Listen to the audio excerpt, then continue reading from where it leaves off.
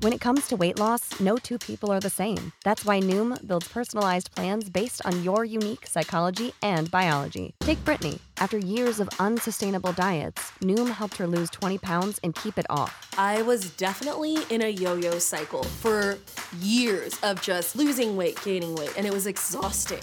And Stephanie. She's a former D1 athlete who knew she couldn't outtrain her diet, and she lost 38 pounds. My relationship to food before Noom was never consistent. And Evan, he can't stand salads, but he still lost 50 pounds with Noom. I never really was a salad guy. That's just not who I am. Even through the pickiness, Noom taught me that building better habits builds a healthier lifestyle. I'm not doing this to get to a number. I'm doing this to feel better. Get your personalized plan today at Noom.com. Real Noom users compensated to provide their story.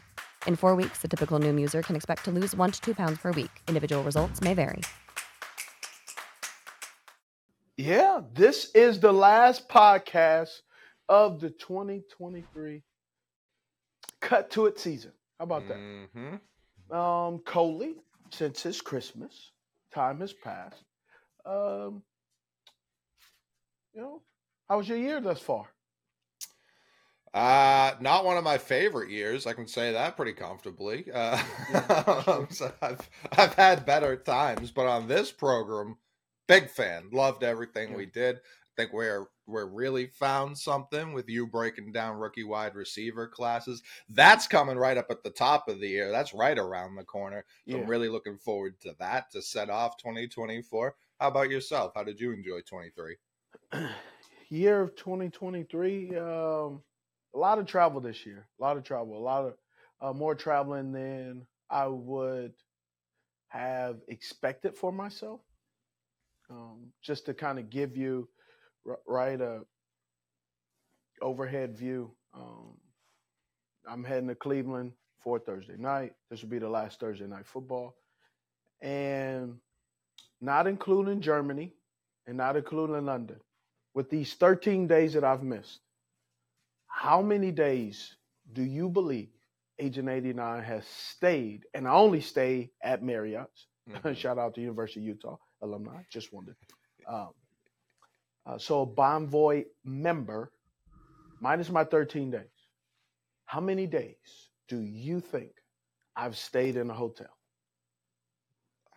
I'm going to say like 107.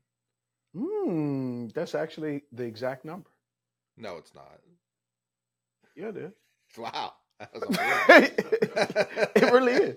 Now, if you add that, right, I would have stayed 120 days in a hotel. But here's the part I think people do.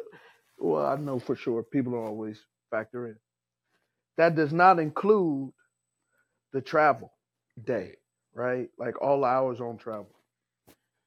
So, 120 days, you got to think about one of those days does not count as a travel day. Right. So, you took to almost 200 days. Yeah. Yeah, so third of you, I spent a third of the year in a hotel. So, that's crazy. Yeah, it's been a ton. Some obviously are repeat, right? Sure. Shot most interesting jobs in Dallas. Went back to Dallas for Thursday night, right? So, but however, it is what it is. Big continental breakfast guy. No, I just take the points. I don't take the breakfast credit. I take the points. My whole goal is to get 1 million Marriott points. I have 823,000. Okay. So I'm always trying to get my points, man. Always trying to get my points. You need them. Now, someone that didn't get many points yesterday, Brock Purdy, for our 49ers.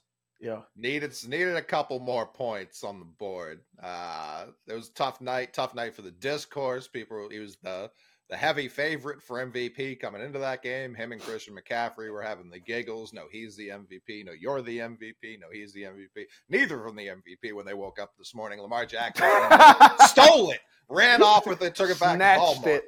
Yeah. What did you see in that game? How should us 49ers fans respond to a beating like that?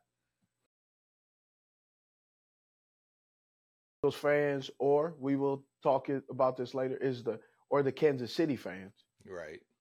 This one is concerning because yesterday last week I talked about this is probably a preview of the Super Bowl.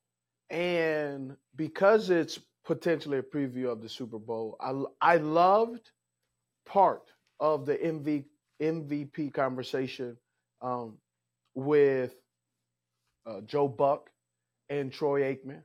I thought it was a little bit much, way too much salt. And I'm emphasizing, I'm gonna just call it. There's a group of people, right? There's always a group of people that love to make everything about race. So I'll give it the race. Oh, they were loving the salt, not talking about enough pepper, and I agree. You like I did that? That's very funny. Yeah. It takes a little bit of the stinger off, right? Sure, Say, hey, a little bit of salt, not enough pepper. I believe they're just the excitement of Christian McCaffrey. That's what I'm going with. What I did not really like, that I didn't hear enough of, we talked about Brock Purdy. They talked about Brock Purdy, who deserves all of the MVP conversation. Deserves it. Now it's Brock Purdy said, no, it's actually CMC who makes it go. So when your quarterback is telling the world, it's really not me, it's the people around me, kudos, great job. That's what quarterbacks are supposed to do, right? When everything's going great, I was taught, never took it, but when everything's going great, you do this. When everything's going bad, you do this. The problem that I had in a broadcast had to do with, as the game is unraveling, and it was first and second quarter was exactly the football game that we all sat up and waited for. And the game, all in all, was a pretty good game. Mm-hmm. I thought it was an exciting game. I did not think it was a buzzkill or a letdown, but I don't believe that they should have went on and on and on and on about CMC being the MVP when it was clearly the 49ers were losing at this time. And I did not hear as much enthusiasm from Joe Buck and Troy Aikman of how Lamar Jackson is in the MVP conversation, but how they should have been peppering that on as much as they were oohing and ahhing over CMC. And this is at this time, third and fourth quarter, they're up 33-30. They're up by, they're up 16, 20. So much of the score in the third heading in the fourth quarter, I believe it should have been a lot more enthusiasm, excitement, bass in their voice to talk about how Lamar Jackson is in the MVP category, what he's doing. They only just had a whole bunch of stats on CMC. Right. As if they were winning a football game. and I'm a 49ers fan, love CMC. I know him, know Lamar, know the Ravens. I'm just saying, when I was watching a football game, I know the prepping that you do before, especially in game, which is so much different. I just enjoy doing the preseason. I just don't have the bandwidth to do games because it's a lot of information, and they just didn't seem to have as much information, graphics, statistics, detailedness that they had on CMC, as if Lamar was out there hurt.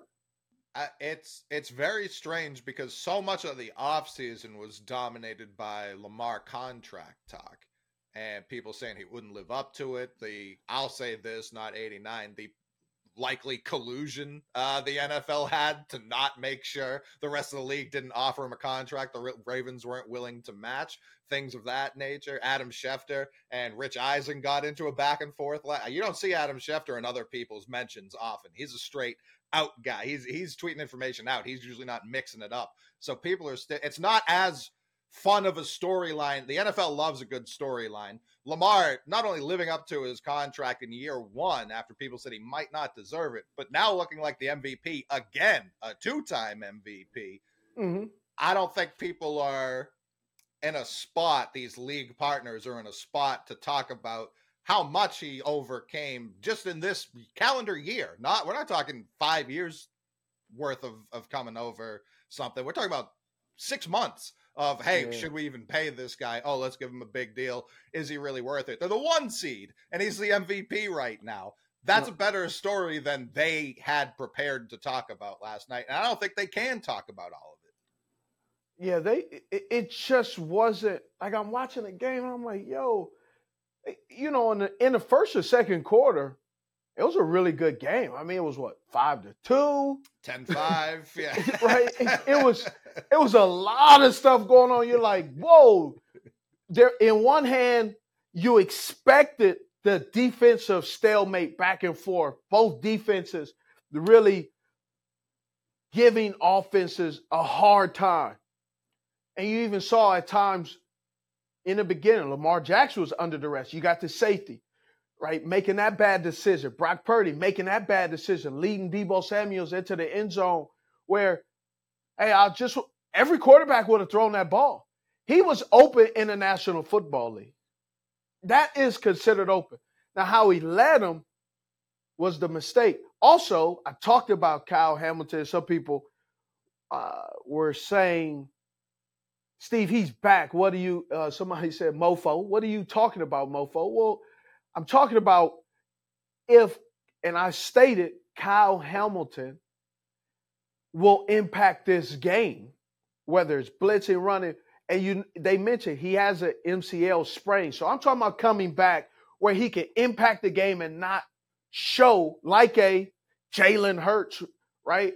Or some of these other guys, or we're talking about it, Trevor Lawrence, where they're weeks of injuries, or the whole football season is now oozing out of their pores of the injuries that they have, whether even Patrick Mahomes, you saw him getting up, grimacing, right? This is the time of year you start to see players where the mini car crashes of the game starts to really wear down on guys, and they have to have extra overtime in rehab, doing a lot of different things. You got duct tape, paint tape, tinfoil, WD-40. You using oil, using everything under the sun to try to get your body to wake up.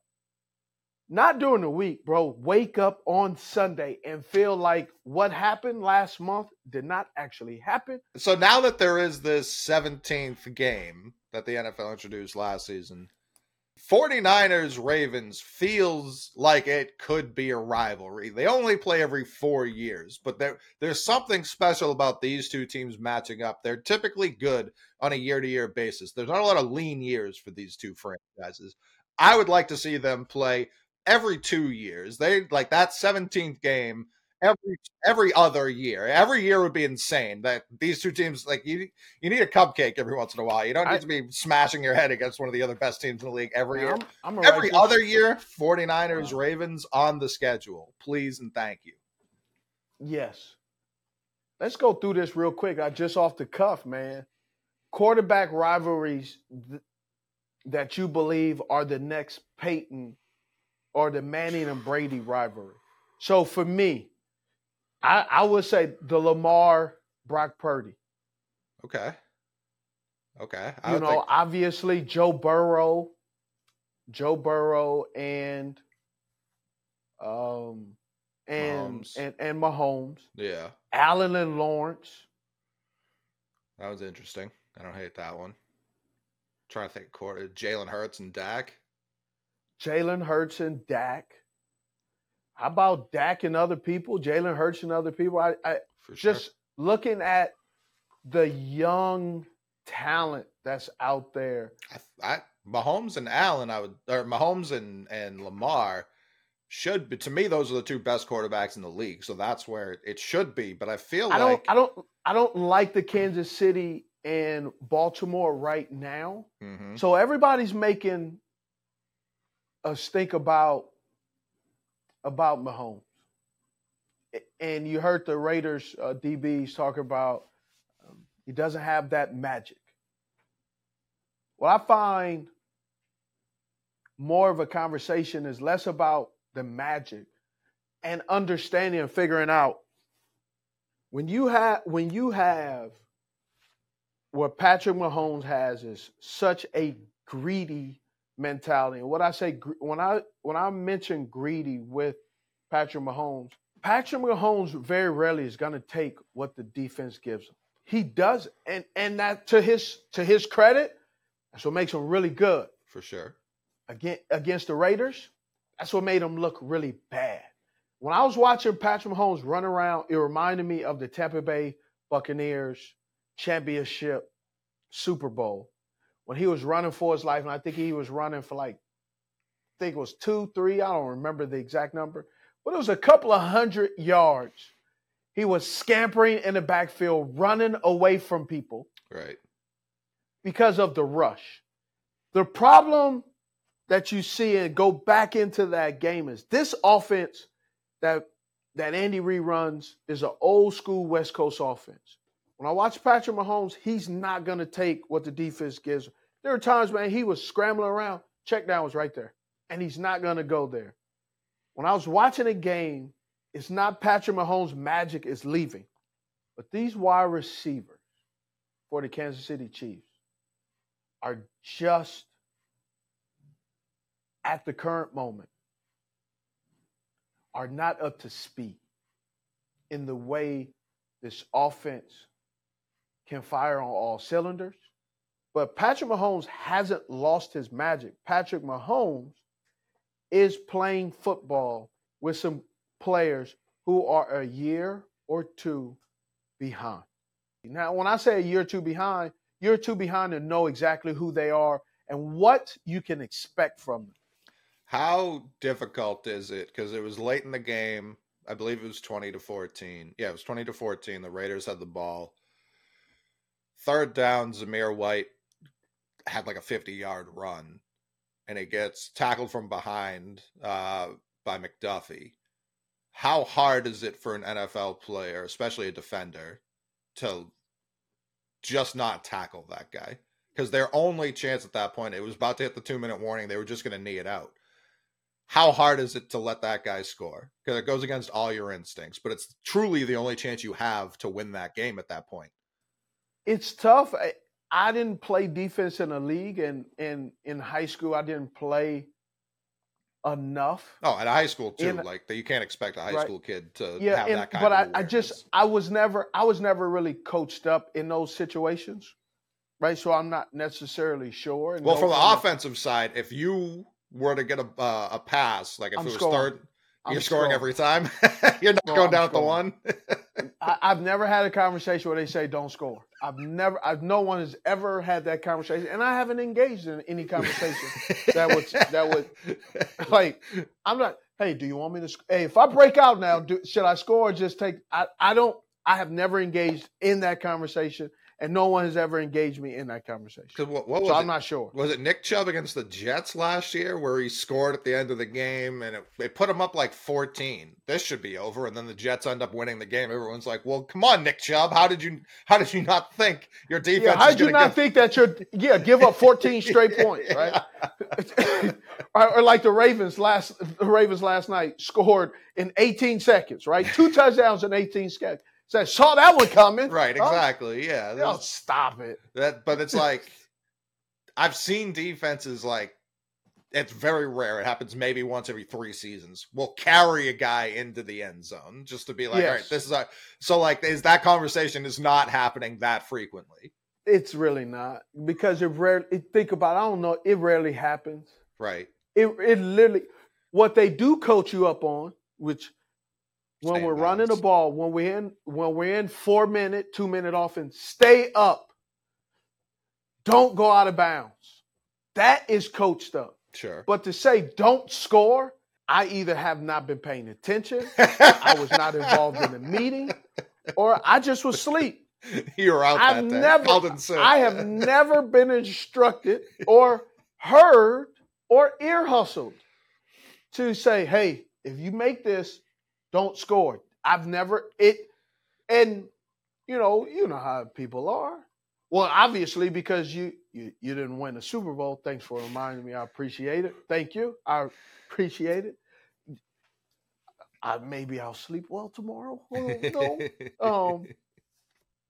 I'm gonna spin it on you. Do you Okay. believe that Antonio Pierce wins the Raiders head coaching job by beating Kansas City Chiefs? I would have said he should have got it like 2 weeks ago. It's Over obvious. 63?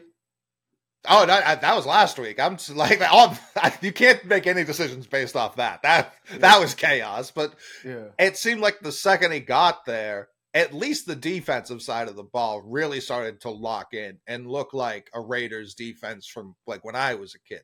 Tough, hard-nosed, running after the ball, playing with their hair was on fire. Maybe a couple dirty hits here and there sprinkled in throughout. That's Raiders football. That's what he seemed to instill. Now, the offensive side of the ball, Aiden O'Connell didn't complete a pass after the first quarter. That's not Pierce's fault. You know what I mean? That's the rookie quarterback learning the league, probably shouldn't be a starter anyways. Wow, so you just said another rookie quarterback? Yeah, it happened. It's been 58 different quarterbacks have started this season. Is that not crazy? 58. I've seen a couple people say it. Hats off to Roger Goodell for selling this product as well as he has, because this has not been a year to remember. Like the MVP conversation has been so funny this year because every week it's like it's Purdy, it's McCaffrey, it's this guy, it's Lamar, it's that guy, Tyreek, yeah. Every CJ Stroud had it for a minute. Every year, and it happens sometimes. There was that stretch where LaDainian Tomlinson set the record for rushing touchdowns, and Sean Alexander broke it. Priest Holmes before that. So it was like, oh, yeah, that's the obvious MVP because this guy did something no one's done before. Then you get Brady throwing 50 touchdowns. He's the MVP. Yep. Manning breaks that record. He's the MVP. Mahomes comes along. He's the MVP. Some years it's so clear because we've seen something we've never seen before. It's so obvious. Then you get years like this where it's just a slog. No one's doing something we've never ever. And we've seen all this before. League-wide, we've seen it before, and people don't know what to do with that. It drives them insane. So how can someone be an MVP if he's not historically dominant? Well, he's the best player in the league this year. That's what he's not up against the last 50 years. He's up against this year. That's how it goes. Antonio Pierce, I don't know how I feel because some interim coaches, you saw it with Wilkes last year in Carolina. He came in, that team started playing better. Antonio Pierce comes in and replaces Josh McDaniels. The team's playing better. How will he look with the whole offseason? You would assume better, but every interim coach who seems to get this tag, for whatever reason, it doesn't always work out. And I'm curious your thoughts. What is it when a new guy comes in, it breathes some new life into the season, and then what happens that next year? Because Frank Reich's like an all-time interim guy, and we've seen it not always work when he's had a full offseason, full season, full camp and all that. It's very touchy because of the lack of experience sometimes the interim coach has. Right, the interim coach has taken over because generally, and this is not me throwing something against the wall and hoping it stick. Generally, this is what happens when a coach gets fired. That means generally it is so dysfunctional. Sure. And things are so bad that they're concerned about the way it will impact the remaining season, the remaining games. It will impact the players on the field to where it'll be impossible to go another day. And then I talked to some people there, and I respect the heck out of Josh McDaniels. But there were some people telling me, man, Josh had such great conversations leading up to his first meeting. The guy's like, all right, we got a Super Bowl champ, offensive coordinator, head coach. He's going to come in here and do some things. First meeting.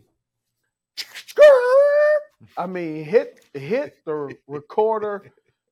Just bump the DJ booth in the middle of the party. Guys walked out of the meeting room like, wow, this is what we got to deal with? Yeah. So there were so many things going on. So back to the Antonio Pierce. I don't know if he deserves to be the head coach, but I sure love what he's doing. Yeah, I would say, And I think if, yep, I was gonna say, he deserves the chance to fail just like any other coach does. And I'm not saying he Dennis will Allen, fail. Dennis Allen got hit twice, Right. and he should get fired this year. Right. Well, that's what I like. We were talking salt and pepper earlier. If he was salt, he'd already have the contract, I believe. Bomani Jones has said it a couple of times. Like black head coaches often only get the job as interim, and then it never becomes full time. And then they have to go somewhere else as another coordinator and try all over again. It's kind of like Bieniemy. He had to go to Washington to assume they were going to fire Ron at some point and then take that over. No. Y'all got to find that clip. What did I say with Ron?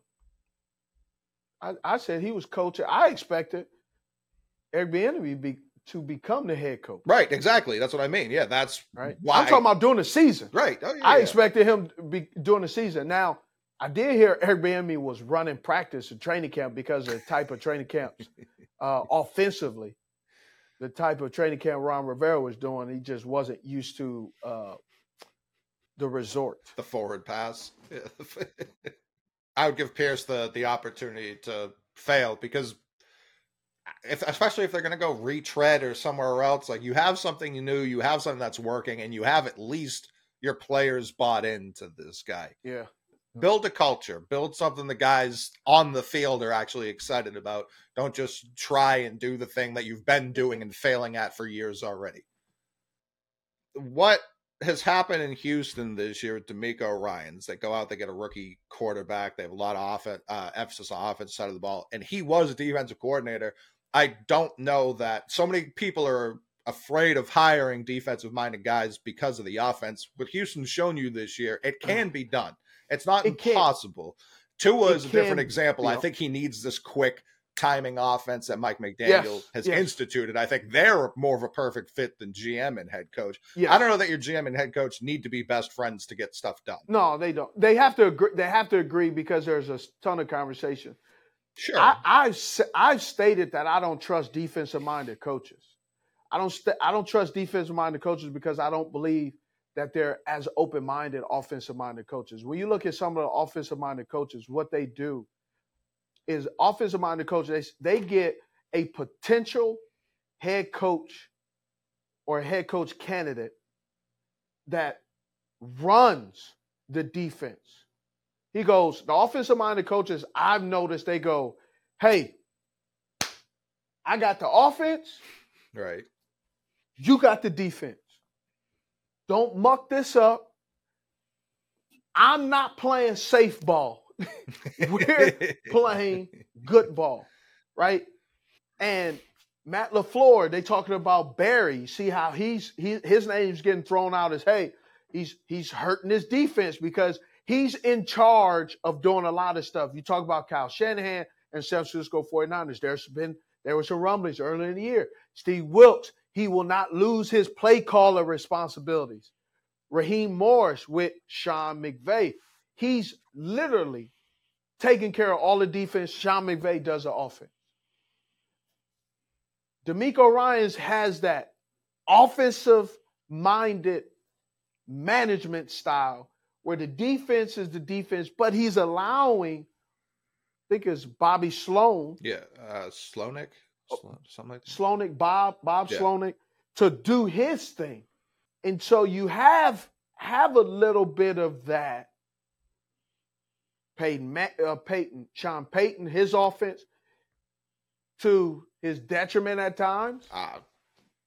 Right? He's let Vance Joseph, but then Vance Joseph has also done some great things, and they just released Keenan Jackson. Kareem Jackson, which is mind-boggling to me. I don't know what the heck is going on with that one. But anyway, so that's why I'm suspect on defensive-minded coaches, right? I'm biased because I've also seen how defensive-minded coaches, what they do. Brian Daboll, another guy. So my prejudice against defensive coordinators is they micromanage versus manage. I think when I think of Belichick, who is a defensive-minded coach, Yes. I think he views the game risk management style, and that's why when he gets to Super Bowls, they're not ever blowouts. It's always 13-3. I mean, the Panthers-Patriots Super Bowl was a high-scoring affair, which really hadn't replicated itself until we played the Falcons. Like, it was always low 20s, grinded out games, because he's like, the less mistakes we make, the better chance we have of winning late. Yeah. And just having that last possession to win the game. So I definitely agree with you there.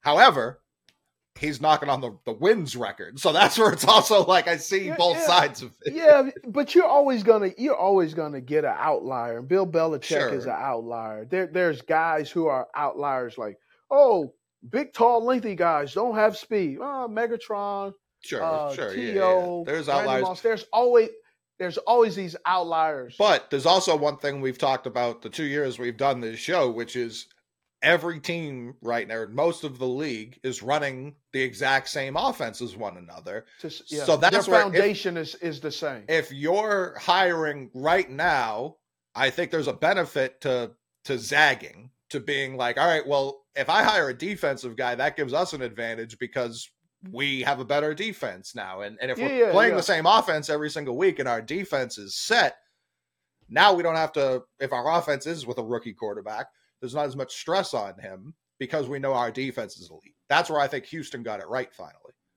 Yes, Houston got it right. It's just it's unique.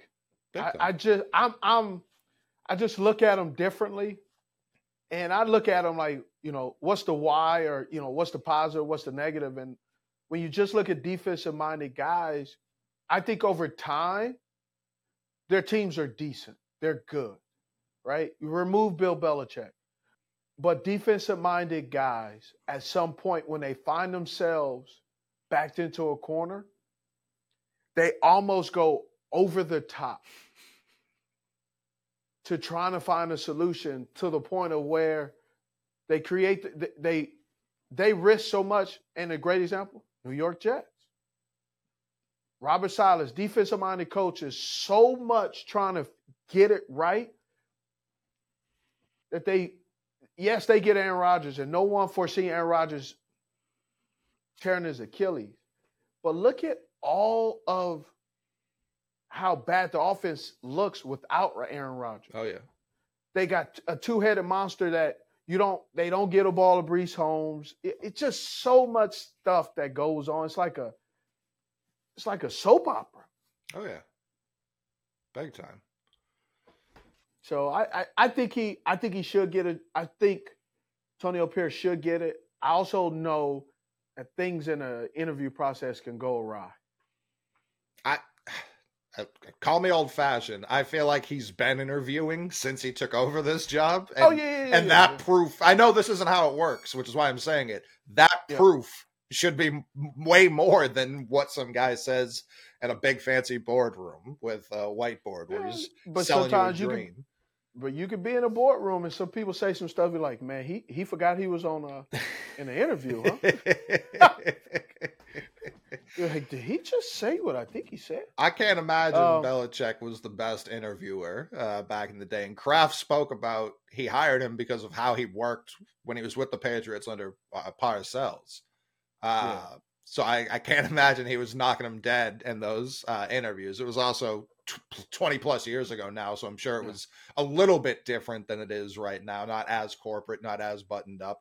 But all year we've come on this show, we've talked about, should Belichick be fired? The noise is really loud. And I've said no. I've said it's insane to fire this man. You can't do it. It's disrespectful. He can stay here as long as he wants.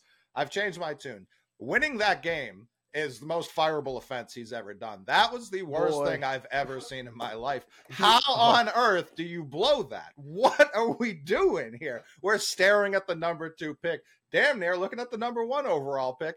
You beat the Broncos. The amount of times we've gone to Denver and gotten our teeth kicked in with Super Bowl contending rosters, I can't even count them. Tom Brady had a losing record against the Broncos in Denver during his time on the Patriots. And now we go and beat them. They're playing for their playoff lives. They're 7-7. They'd be a game behind the Chiefs if they win this game. And now they're out of the playoff picture entirely. They're 7-8 because Sean Payton can't figure out a game plan to beat Bailey Zappi. Disgusting. I've never been so disgusted with the Patriots in my 34 years of life. I couldn't believe what I was watching.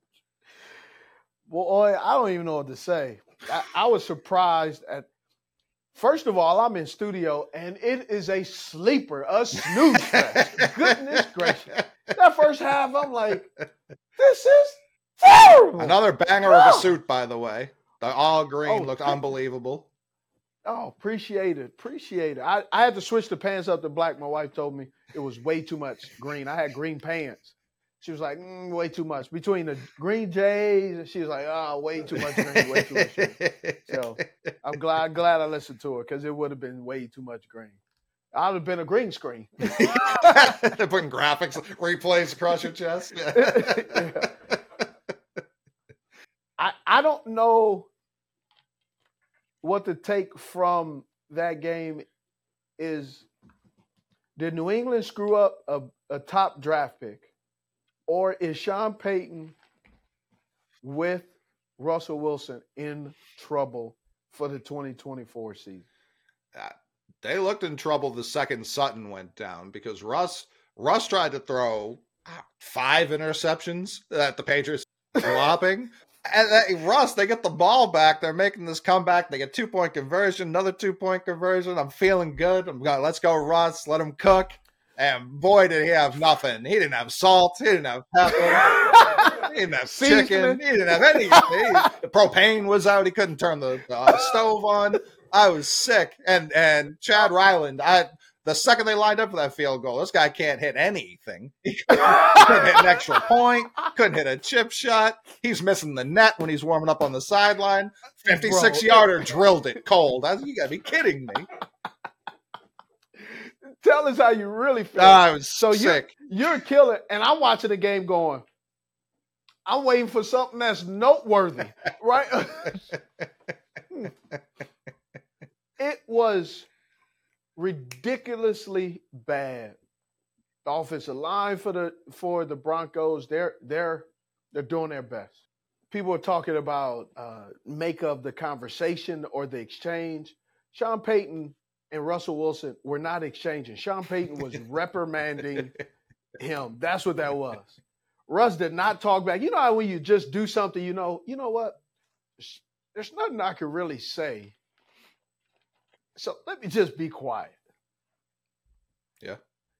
So he just took it, but the Broncos are. So based off of everything you just said, does Bill Belichick, is he the head coach for New England Patriots next year?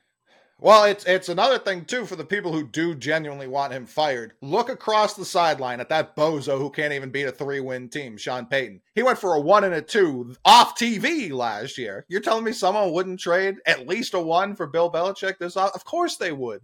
Of course they would. So that's where you can't. Here's the problem, though. Finding a situation where he's given the authority to be both head coach and general manager.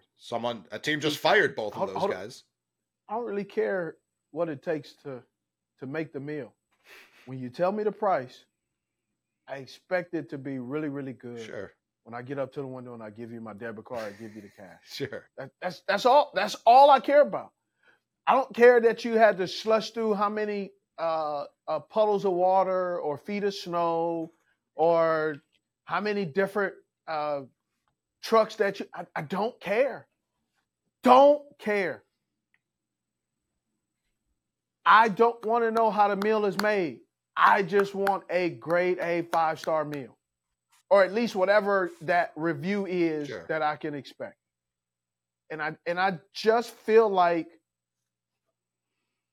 that things are getting dicey, and we look at people's resume and we give people the benefit of the doubt of what they've done in the past. And I agree with this, especially when you talk about Bill Belichick and what he's done in the past. You can't overlook that. You can't say he's lost it. I don't believe he's lost it. I think he needs to make an adjustment. Yeah, and I think it needs to be on, from our previous conversation, the offensive side of the ball, because the defense this year, even with the injuries and with Jack Jones getting waived and looking like a superstar with the Raiders, the defense is still elite. Like, not good. It's still an elite defense. That's where it's like, people who say he's lost it, if that were true, the defense would be terrible. Like, just not good at all. And that hasn't been the case. Yeah. Well, let's get to the last one then. PMP. We got the Panthers. Score a season high 30 points. Bryce Young, 36 for 23, 312 yards, career high. Total rushing by the Panthers, 96 yards. 40 attempts, 40 drop back passes, 36 attempts, 23 completions. Listen to this, under pressure. Out of his 36 attempts, under pressure 35% of the time. 12 attempts, 7 completions for 84 yards, scrambled for a little bit. Watching the game had its ups and downs. It was good. It was bad. The guy I loved that stepped up for the first time this year, DJ Chark, 6 catches, 98 yards, 2 touchdowns. Came on at the end of the game, but didn't look great in the beginning. DJ Chark also is feeling healthy. Here's a guy, 7th or 8th year in the league, and here's what I'm going to say. I love what DJ Chark did. He, a lot of Panthers fans, rightfully so, complaining about the receivers, can't do this, can't do that. I'm going to tell you, DJ Chark is a guy who has a ton of speed. I don't think he was all the way healthy in the beginning of the year. I watched him in person. That foot was really bothering him. And so when he's decelerating, you kind of see him be a little gimpy. That's what I saw, and that's why his hamstring up and down. He wasn't 100% all the time. Throws off your hips, and just everything is out of whack, right? Lower back, all of that. But someone said something, right? I think I heard someone say, but man, I watched him in practice, and he does well. Of course he's doing well in practice. You know what I'm about to say, huh? Well, who is he going against? J.C. Horn has been out. Dante Jackson has been out a few times. He's going against C.J. Henderson. A lot of people are beating C.J. Henderson every Sunday. Sometimes I will ask this question and people don't like it. Who's he going against in practice? That will dictate. The problem is he's not going against those individuals in practice. So your practice against sometimes people that are easier than the opponent that you're playing, which is much harder. Sure. In the game you're playing, in the practice, you may be playing against a guy who's playing checkers. But in the game, you're playing chess. And the chess player is damn Bobby Fischer. That's hard. That's difficult. But to see these guys, the way they play, stay on rhythm, stay resilient, it was really good to watch. It was an exciting game. I'm watching a game from the studio, big screen, watching like 9 million different games, and I'm high-fiving and excited. But you can see they lost the game, however, you can see the talent that is there from some players, and you can see some areas that they need improvement. Yeah, I mean, late in the season, I think it's good to see him still fighting like this. Season's been over a while, second coach, but it's still a rookie quarterback. That's still the future you're building upon. So I think as a fan, it's good to see, okay, yeah, this is something we can build upon. This is something we can point to next year when we see, hopefully, more leaps in the right direction. Yeah, I'm excited about the team. I think it'll be good. Interested to see how everything just kind of lays out. What do you get? That was believable. Yeah. Yeah, I'm excited about the team. Oh. Well, man, it's tough, bro. It's tough. Definitely. Oh, is. My gosh. You want them to be tough. better. That's understandable. And I'm sure Jags fans want them to look better. it's tough. Which Jags are you referring to? Steve's Jags or Jags? Jacksonville. We're gonna move past that one. Let's cut it to week 17. All righty. Listen, the Jacksonville Jaguars are in trouble. They need to figure it out. More the comments after the game that were trouble. Like the play on the field's one thing. After the game, we talked about the finger pointing earlier. When things are going good, it's everyone. When times are bad, times are tough right now for the Jags, and it's a lot of this. It's a lot of Spider-Man. Everyone's pointing at everyone else. It's the issue, and it's like that's not. We're about to get the playoffs. Like the Jags, I don't know who they think they are. It's the Jacksonville Jaguars. You guys are going to most likely, unless they really blow these last two, make the playoffs. So let's remember where we come from here for a little bit. Yeah, that thing's iffy right now with the Jags. Real iffy. But Lions Cowboys, we got so let's talk 21 combined wins here. There's a lot of Cowboys fans that were disappointed. I never thought the Cowboys would win a football game.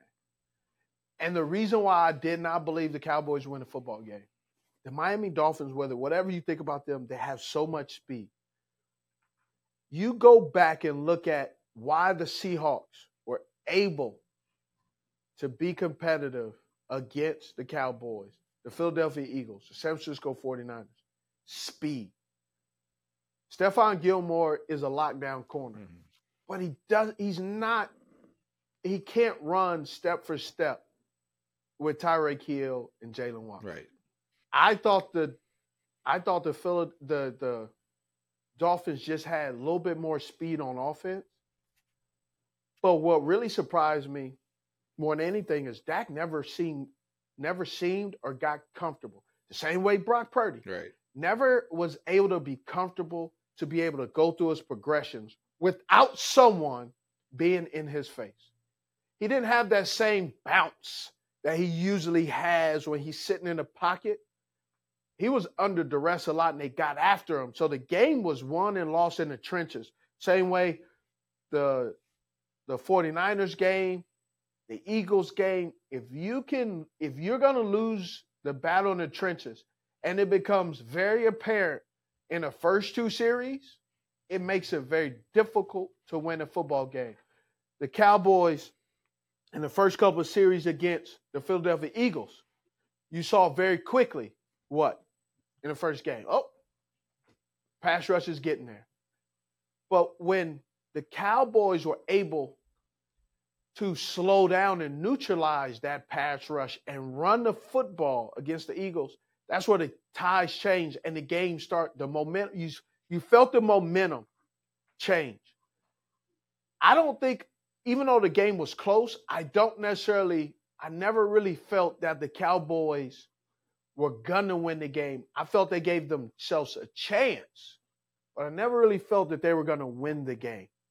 And that may not make sense to people. Sure. But when I say feel like they ever won the game, it's when you can see the play calling, you can see the momentum, you can see the defense. I felt at some point in the game for the Cowboys, it was a hope someone steps up and makes a play. Where the 49ers, the same way. I hope someone steps up and make a play. The Ravens,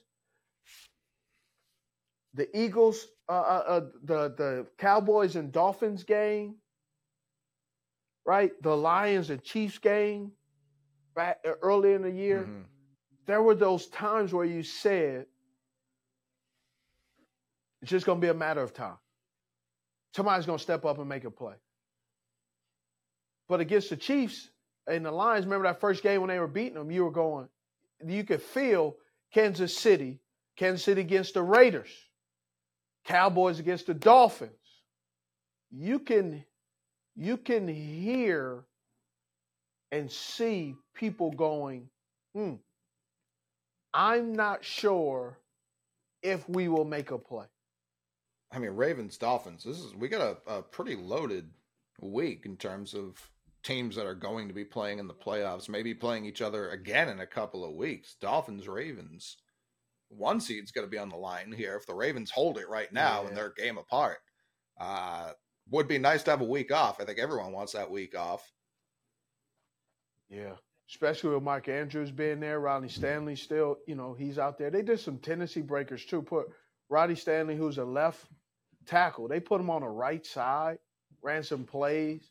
The Ravens did a really good job of literally throwing the kitchen sink at the 49ers.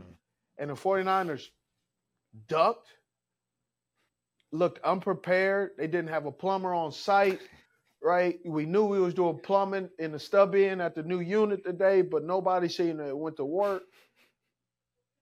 First half, it was a really good game. Second half, I want to see how does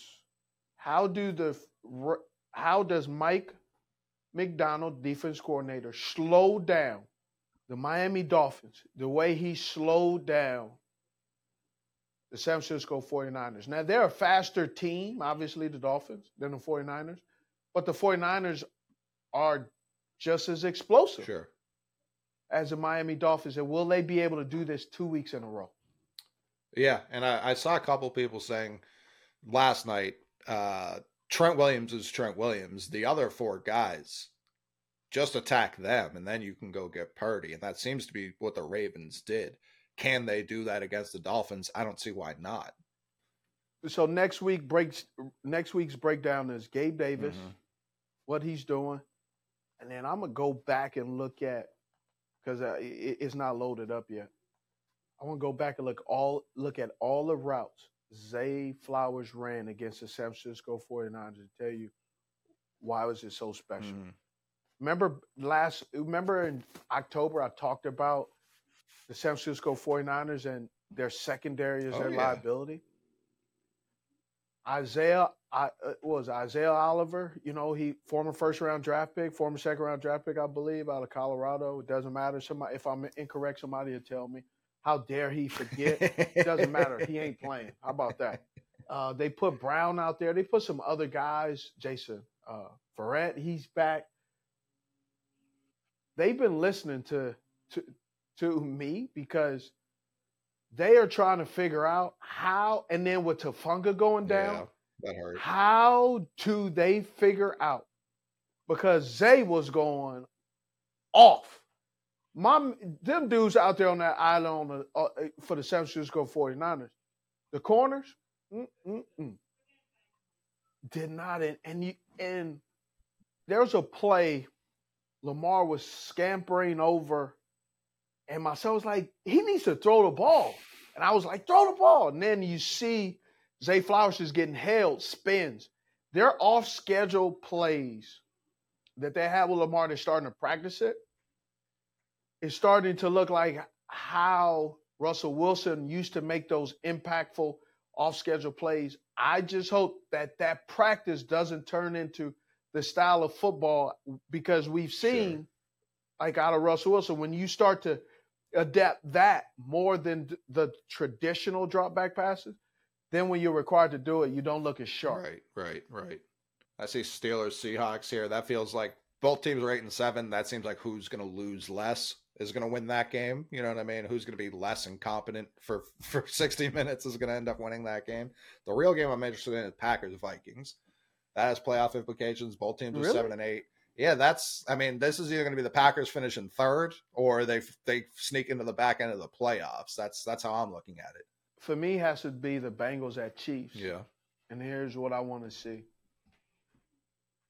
I believe this is an opportunity. Is this Jake Browning opportunity going to turn into that Cooper Rush where you start to go, this backup quarterback can play in the NFL, or it's like, maybe they just wasn't enough game plan on him. Sure. Yeah, not enough tape. And so he's just a backup.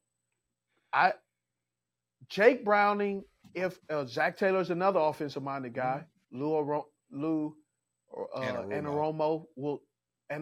he will be a head coach as well. He's allowed that guy to manage the whole defense, right?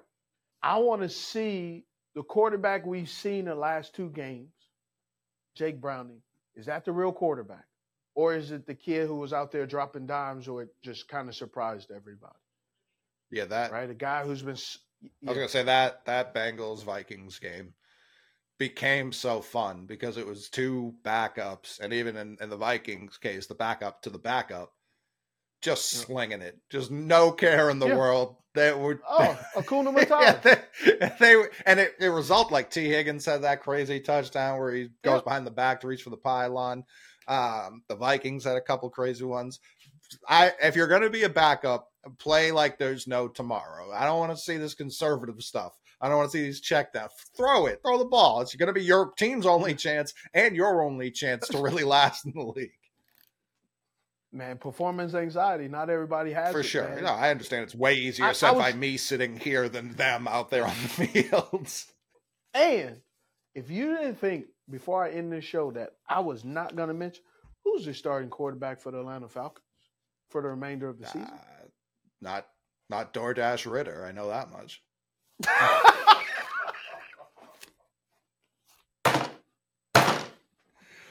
DoorDash?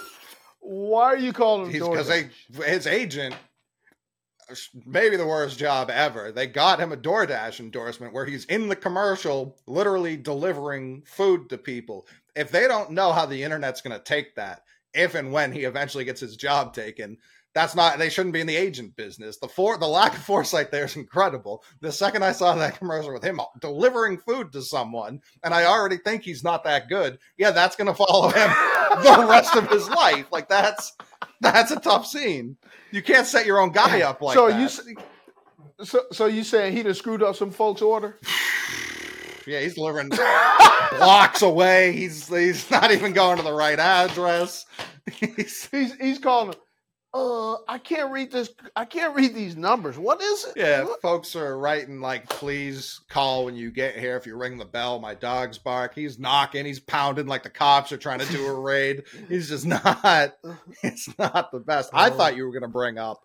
I know you're an LA guy. I thought you were going to bring up the hurricane known as the Boston Celtics that just ran through the city of Los Angeles this weekend, thumping the Clippers by 30 points and then beating the Lakers on Christmas. I thought that's what you were going to talk about, but I guess we'll get to that another time. I was avoiding that. I was